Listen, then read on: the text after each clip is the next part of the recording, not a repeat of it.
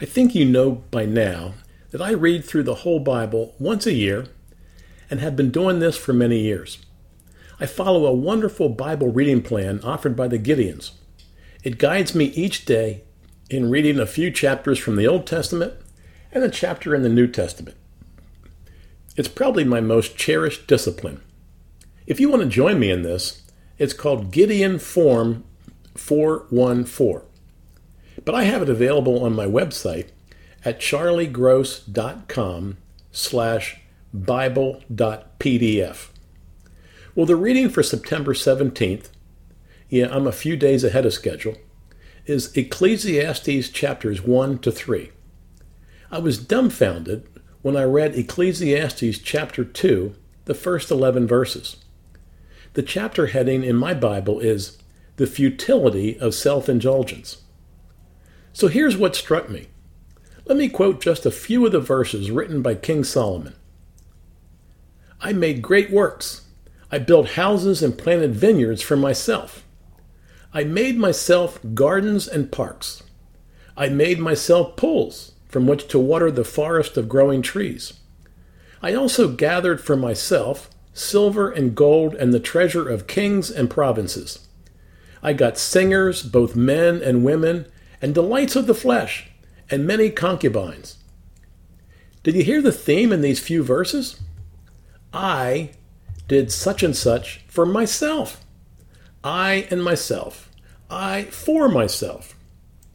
And after this entire list, the wise King Solomon says, Then I considered all that my hands had done, and the toil I had spent in doing it, and again all was vanity, and a chasing after the wind, and there was nothing to be gained under the sun.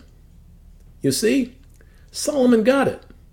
He, perhaps the wisest man in the world, and perhaps the richest man in the world, realized that when you do everything for yourself, you're just a pitiful creature.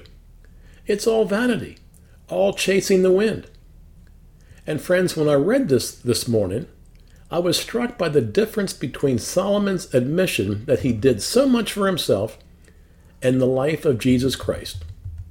For when I think back on the life of my Savior, I can't think of anything that he did for himself. He was always about his Father's business. He was always on the move, teaching, caring, healing, loving, praying, blessing, and giving himself away to others. He came to give us life at the expense of his own.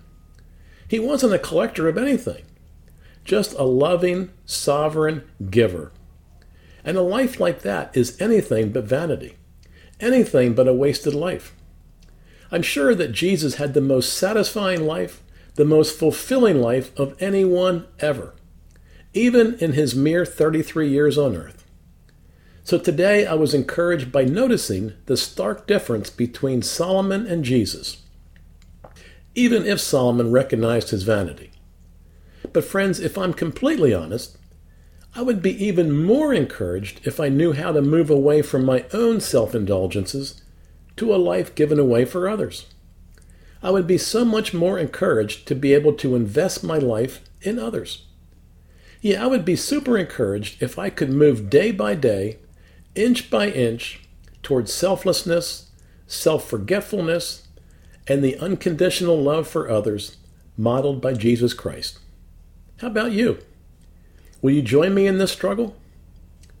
With that brief encouragement and daunting challenge, have a lovely, giving, serving, and fulfilling week.